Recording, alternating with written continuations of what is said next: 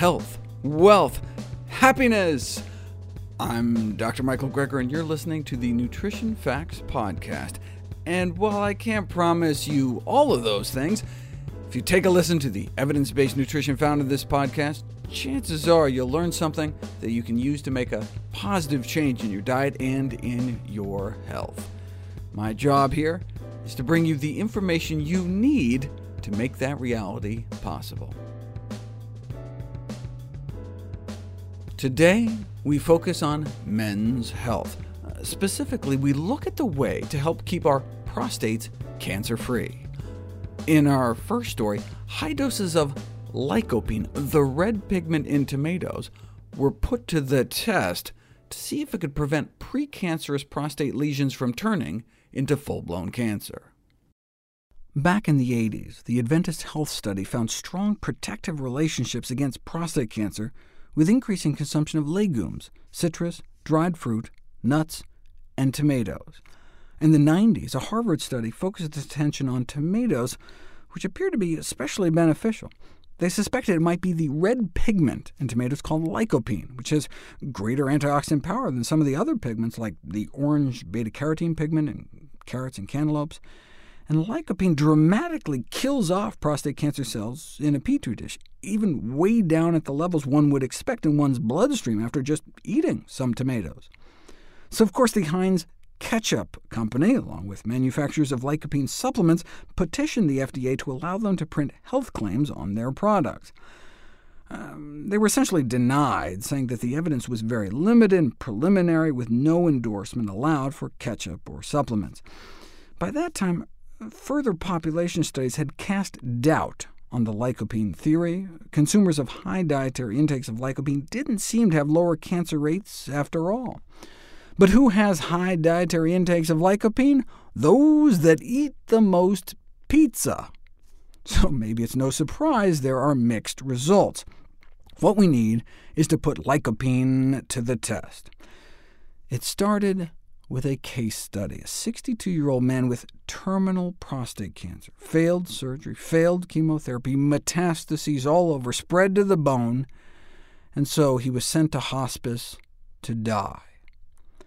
So he took it upon himself to initiate phytotherapy, plant-based therapy, taking the amount of lycopene found in a quarter cup of tomato sauce, or a tablespoon of tomato paste, every day.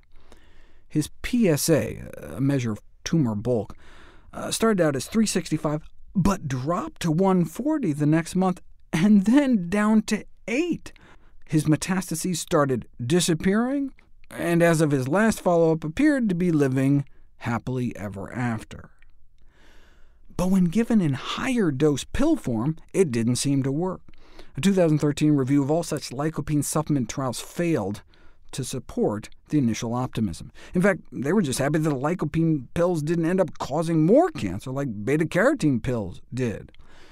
But then came 2014. Researchers in Italy had been giving the largest doses they could of lycopene, selenium, and isolated green tea compounds to men with precancerous prostate lesions, hoping they could prevent full-blown cancer. But in 2014, the expanded results of a similar trial were published, in which selenium and vitamin E supplements resulted in more cancer. Yikes! So these researchers stopped their trial and broke the code to unblind the results, and indeed, those taking high doses of lycopene, green tea catechins, and selenium appeared to get more cancer than those who just got sugar pills. The potential implications are dramatic, said the lead researcher, given the current massive worldwide use of such compounds as alleged preventive supplementations in prostate and other cancers. What went wrong? Well, after the beta-carotene pill debacle, researchers measured cellular damage at different natural and unnatural doses of beta-carotene. At dietary doses, beta-carotene suppressed cellular damage, but at higher supplemental doses, it not only appeared to stop working, but caused more damage. And the same with lycopene. Both lycopene and beta-carotene afforded protection against DNA damage at the kinds of levels one might see in people eating lots of tomatoes or sweet potatoes, levels comparable with those seen in the blood of individuals who consume a carotenoid-rich, healthy diet. However, at the kind of blood concentrations that one might get taking pills, The ability to protect the cell against such free radical damage was rapidly lost, and indeed the presence of high levels of beta-carotene and lycopene may actually serve to increase the extent of DNA damage. So no wonder high-dose lycopene pills didn't work. Phytochemicals may be guardians of our health, but the safety of consuming concentrated extracts is unknown. The protective benefits of a phytochemical-rich diet is best obtained through whole plant foods. The food industry has different ideas, though. Soon, there may be phytochemical-fortified bacon, martinis, and ice cream, says this article in the journal Food Technology. If they can find just the right mix of plant compounds, they, quote, hope to reconstruct foods that once contributed to illness and disease to offer significant health benefits. What happened when cancer patients were given 3/4 of a cup of canned tomato sauce every day for 3 weeks? Let's find out. Occasionally, positive things happen in the field of cancer prevention science to popular, good-tasting foods. Yes, broccoli family vegetables are wonderful, but maybe a hard food for the public to swallow. By contrast, who doesn't like tomatoes? But studies using high-dose supplements of lycopene, the antioxidant red pigment in tomatoes thought to be the active anti-cancer ingredient, failed over and over again to prevent or treat cancer, and may even end up promoting it, since at the high levels one can get with supplements, lycopene may actually act as a pro-oxidant. But lycopene doesn't appear to be effective at lower doses either. There's a strong protective correlation between the intake of actual whole fruit and vegetables and the incidence of certain cancers, but when we supplement with only a single compound isolated in pill form, we may upset the healthy natural balance of antioxidants. It does seem to be quite the human hubris to think we could reproduce the beneficial effects of consuming entire fruits and vegetables by giving supplements of a single phytochemical, which would normally interact with thousands of other compounds in the natural matrix Mother Nature intended. In addition to lycopene, other carotenoids in tomatoes include beta-carotene, gamma-carotene, zeta-carotene, phytofluene, and phytoene, all of which are known to accumulate in human prostate tissue. And there are also numerous non-carotenoid compounds in tomatoes that may have anti-cancer activity, not to mention all the compounds we have yet to even characterize. But it's not about finding the one magic bullet. The anti-cancer effects of carotenoids and other phytonutrients may reside in their combined activity. For example, at low concentrations, the tomato contains phytoene, phytofluene, and lycopene found in most people who eat normal amounts of tomatoes. There's very little effect on cancer cell growth in vitro, used separately, but combine them all together, and a non-effective dose plus a non-effective dose becomes effective somehow, significantly suppressing prostate cancer cell growth. And the same synergy can be seen across foods. Curcumin, the yellow pigment in turmeric, and curry powder, tomato extracts, and the vitamin E found in nuts and seeds do little to inhibit pro-growth signaling of prostate cancer cells, less than 10%, but all three together suppresses growth signaling like 70%. The whole is greater than the sum of its parts. So how about instead of giving cancer patients lycopene pills, we give them some tomato sauce? 32 patients with localized prostate cancer were given 3/4 of a cup of canned tomato sauce every day for 3 weeks before their scheduled radical prostatectomy, and their bloodstream PSA levels dropped by 17.5%. PSA, prostate-specific antigen, is a protein produced by prostate gland cells, and elevated blood levels are routinely used to monitor the success of cancer treatment. It was surprising to find that in just 3 weeks, a tomato sauce-based dietary intervention could decrease PSA concentrations in men with prostate cancer. Also, free radical damage of the DNA in their white blood cells dropped by 21%. Imagine how antioxidant poor their diet must have been beforehand if less than a cup of tomato sauce a day could reduce DNA damage by more than a fifth. OK, but what did they find in their prostates? Human prostate tissue is thought to be particularly vulnerable to oxidative DNA damage by free radicals, which are thought to play a critical role in all stages of cancer formation. This may be for a number of reasons, including fewer DNA repair enzymes. Well, the researchers had tissue samples taken before the tomato sauce from biopsies, and tissue samples after the 3 weeks of tomato sauce from the surgery.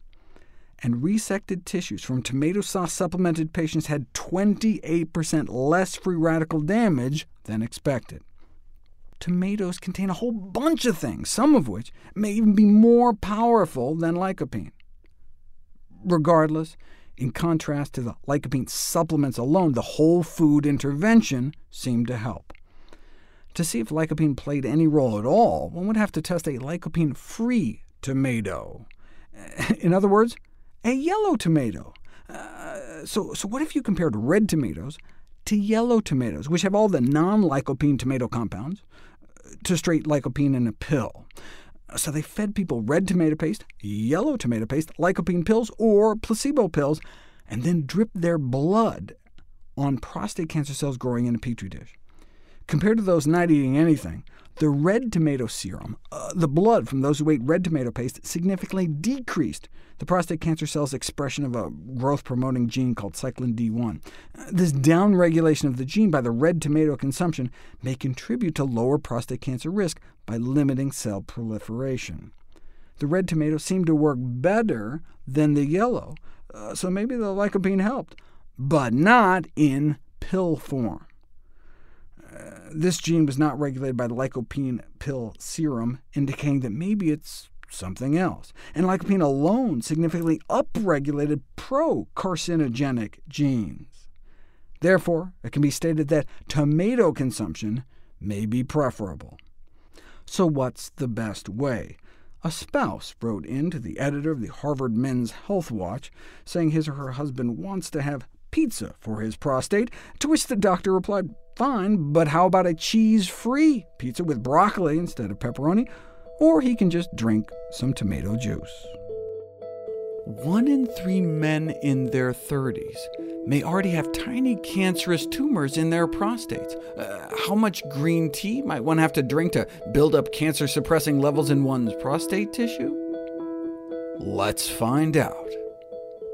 Prostate cancer is a leading cause of illness and death among men in the Western world, but the prostate cancer rates in Asia can be as much as 10 times lower. Maybe genetically they're just that much less likely to get it? No, Japanese and Chinese Americans have high prostate cancer rates as well. In the U.S., up to nearly 1 in 3 men in their 30s already have small prostate cancers brewing, and that grows to nearly 2/3 of American men by their 60s. On autopsy, most older men were found to have unknown cancerous tumors in their prostates. What's remarkable is that Asian men seem to have the same prevalence of these hidden, latent prostate cancers on autopsy, but the tumors don't tend to grow enough to cause problems. In Japan, men die with their tumors rather than from their tumors. Of course, that's changing as Asian populations continue to westernize their diets. What is it about Western diets that's fueling cancer growth? Well, it could be carcinogens in the diet accelerating the growth of cancer. The typical U.S. diet is rich in animal fats and meats, but it could also be something protective in Asian diets that's slowing the cancer growth, like fruits and vegetables, soy foods, or green tea. How might one figure out if there's a link between tea consumption and the risk and progression of prostate cancer? Well, you can see if tea drinkers tend to get less cancer in the future, and if cancer victims tended to have drank less tea in the past. Dozens of studies have done just that, and although the results were mixed, overall tea consumption was associated with a lower risk of prostate cancer. And so tea consumption might indeed play a protective role. But just because tea drinkers get less cancer doesn't mean it's necessarily the tea. Maybe tea drinking is just a sign of a more traditional lifestyle. Maybe tea drinkers are less likely to be patrons of the 1,000 KFC outlets now in Japan, for example. To control for as many factors as possible, you could perform in vitro studies in a lab where you take everything else out of the equation except green tea and prostate cancer by dripping green tea compounds directly onto prostate cancer cells in a petri dish, which can cause them to self-destruct. But are enough green tea compounds absorbed into our bloodstream when we drink it? Looks like it takes about a concentration of 40 picomoles per milliliter to cut the viability of human prostate cancer cells more than half in a petri dish. How much green tea would men have to drink to get concentrations that high in their prostate glands?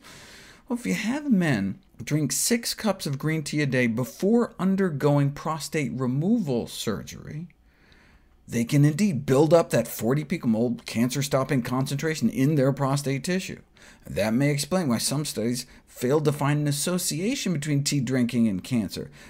In the US, for example, the high tea drinking group may be defined as more than 5 cups of tea a week, which didn't seem to do much. But in Japan, the high tea drinking group can be 5 more cups a day, which appeared to cut the risk of aggressive prostate cancer about in half.